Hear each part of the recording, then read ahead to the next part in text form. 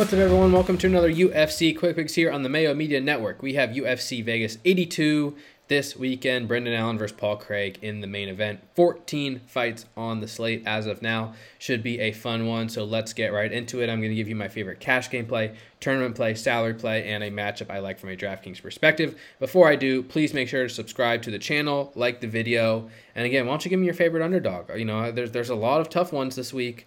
Hard to really plant your flag, but 14 fights, we're probably going to get some dogs getting their hand raised. So if you have a stance there, could be a good spot to go, intentionally overweight to the field.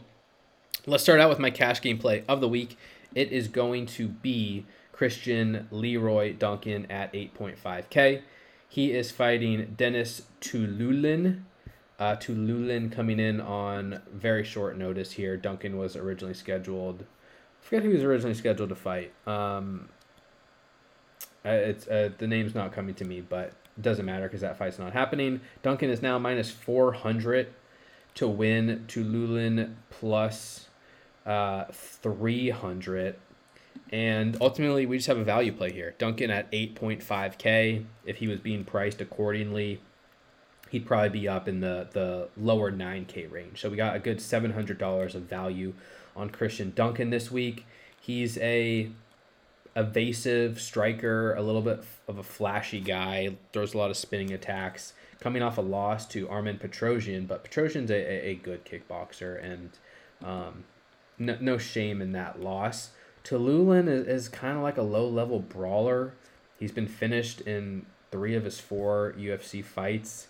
I believe mostly on the ground, but TKO'd by Gregory Rodriguez in less than 2 minutes in his last fight. His only win came against Jamie Pickett. And yeah, maybe Tululin goes out there and brawls with Duncan and wins, but Duncan is pretty evasive, and I just don't think it's a great recipe for Tululin to have success. I also don't think Tululin's very durable. His ground game is bad. Duncan does primarily fight on the feet, but I think he has some grappling equity here too. And ultimately, we're just getting a great value. Minus 400 to win, strong inside the distance line, at 8.5K. He'll be popular, but I think this is an obvious pay down spot. In cash games, lock up Christian Leroy Duncan there for 8.5K. Next up, my tournament play of the week. I think I'm going to go super off the board again because it was a great feeling that we gave out Jared Gordon last card. He was like 10% owned, complete smash, so that felt good. I hope you had some exposure to him. My off-the-board tournament play this week is Jose Johnson at 8.7K. He's coming off a submission loss to Damon Blackshear. He's been totally out-grappled in like pretty much all of his recent fights. He's minus 200 now, and I think that's mostly going to keep people away from him. That and the fact that he's priced in a range with Chase Hooper, Eileen Perez, and Christian Duncan, who will all be very popular. Johnson's just not going to be owned, and I completely understand it. This fight doesn't feel like it should be anything but a competitive pick'em. But Anheliger, his opponent, has been out-grappled in 3 consecutive fights by Muin Gafurov, by Jesse Strader, by Alateng Haley. And Johnson's going to be a lot bigger than Anheliger. Johnson is 6 foot tall. Anheliger is 5'6". Johnson has a 7-inch reach advantage as well. And I don't put enough stock into Blackshear out-grappling Jose Johnson and Ronnie Lawrence out-grappling Jose Johnson. Anheliger's been out-grappled by much worse opponents, and I think Johnson is a capable enough grappler that it may be his game plan to actually wrestle offensively this time.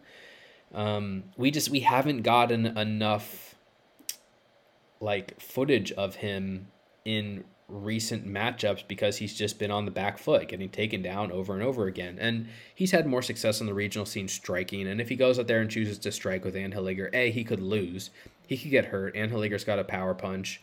And Johnson's not really going to put up a big score there in that style of fight. But when you look at Anheliger, who defends takedowns at 47%, against weak competition, it's quite possible that Johnson's game plan is to go out here and wrestle offensively for the first time. And like I said, I think his grappling is actually respectable. I think it's going to look better when he's the one initiating exchanges as opposed to being the one on the back foot. And he's way bigger than Anheliger. So should he get top position, he has an opportunity to smother Anheliger. Johnson is plus 150 inside the distance. It's not too bad. He's going to be very low owned. And again, it's risky, but what does a win for Johnson look like? Perhaps it comes on the feet. I do think he has significant grappling equity too, though. So if you're looking to pivot off a Christian Duncan or a Hooper or Eileen Perez, I think Johnson is very sneaky at 8.7K for his wrestling equity against an opponent who is much smaller and has been taken down over and over again throughout his regional and UFC career. Johnson will be my tournament play off the board, tournament play of the week there at 8.7K. All right, moving on to my salary play of the week. I mean, these are just, it's really tough sledding, to be honest, in the 7K range. One fighter that interests me, Jordan Leavitt at 7.4K against Chase Hooper. I'll have exposure to both sides. I mean, this is a total mess of a fight. Hooper's minus 207, Leavitt plus 175. Both guys are poor athletes, grappling oriented, weak striking, and it will be messy. I do favor Hooper over an extended period of time, but I mean, Hooper is defending strikes at 36% and he's defending takedowns at 50%. And Jordan Leavitt, who's also has poor metrics, but Leavitt's probably the better wrestler here. You know, Leavitt took Paddy Pimblett down a few times.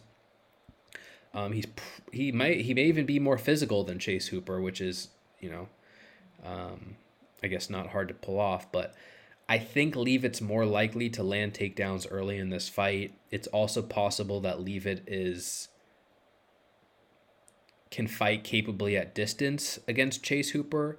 It's also possible that we're going to see a lot of, scrambles, reversals, control time on both sides, ground strikes, and Leavitt, even in a loss, can put up 30, 40 points at 7.4K, which could go a long way on this particular slate.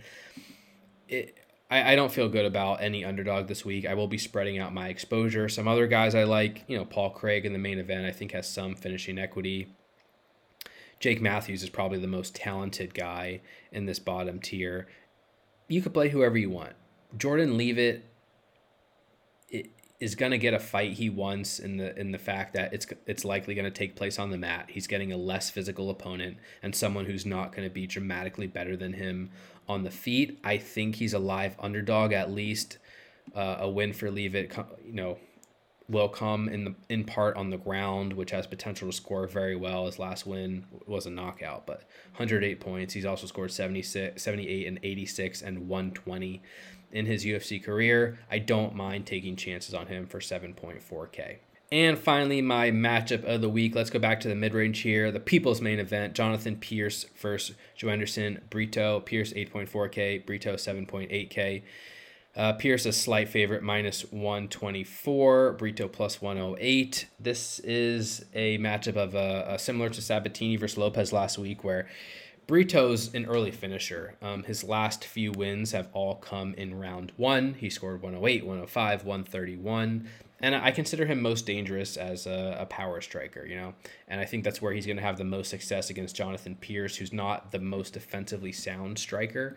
But Pierce is a very aggressive wrestler. He's going to go out there and shoot a lot of takedowns, wear his opponent down, land a lot of ground and pound, and just win over an extended period, where we've already seen Joanderson Brito fall in that style of fight. He lost to Bill Algeo in his UFC debut, gave up a couple takedowns, got tired, and I just don't think an extended matchup favors Joanderson Brito. So to me, this is a spot where Brito, if he wins, it comes in the form of early damage, probably a knockout. If Pierce wins, it comes in the form of several takedowns landed, lots of control, lots of ground and pound, maybe even a late finish.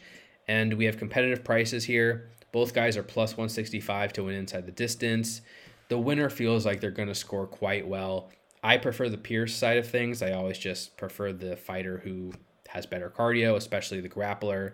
But Brito's a lot cheaper, more likely to win in round 1. So if you want to target that side of the matchup, which I think a lot will, that's okay too. Either way, it's definitely one of my favorite fights of the night, my matchup of the week. All right, guys, that's going to do it for this week's UFC Quick Picks. Thank you again for the support.